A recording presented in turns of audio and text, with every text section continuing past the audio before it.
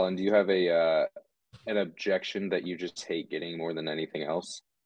Yeah, I mean, I don't even like calling them objections, right? Because they're just like questions. But I mean, the send me an email, that one comes up a lot, Mhm. and it drives me nuts because it depends on the person, right? It depends on the person that you're calling to that's actually giving you that objection.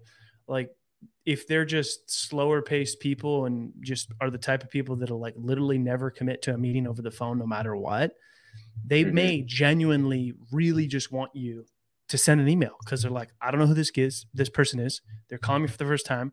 I'm really not even sure 100% on what it is that they do or what they can do for me. And they just want to send an email.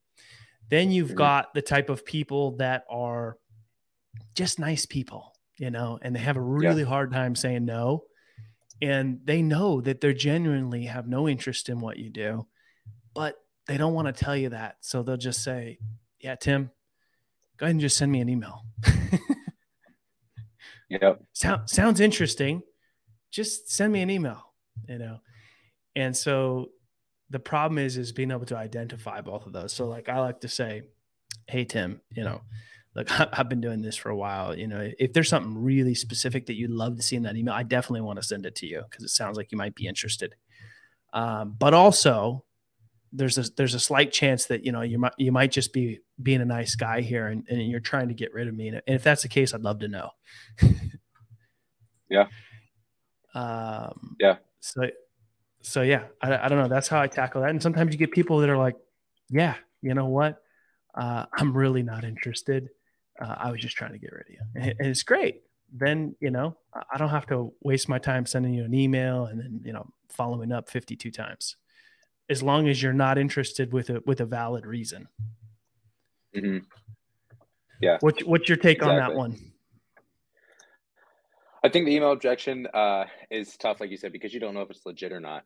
Um, Essentially, like I pretty much take the same approach where I'm like, yeah, I'd love to send you an email, but honestly, my emails, they're pretty forgettable. I'm not great at sending out emails that get responses. Like, is there anything specific you're looking for in that email, or um, is this just a nice way of brushing me off the phone? If it is, it's okay. I'm in sales. I take rejection every day.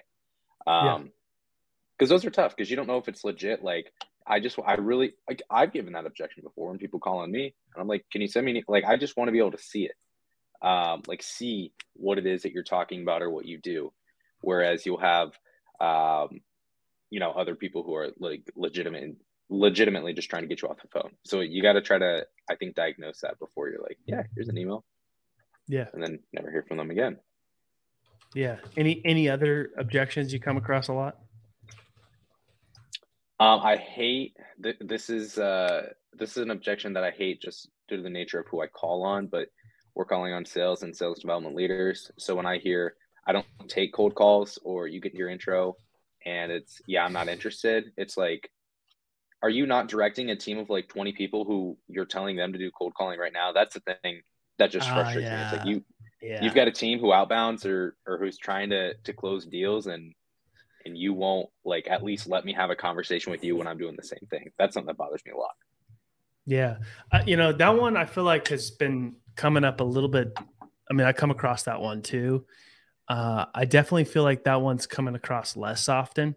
I just kind of feel like with everything that's been going on lately with layoffs and lots of people being like displaced and stuff like that, laid off, all that.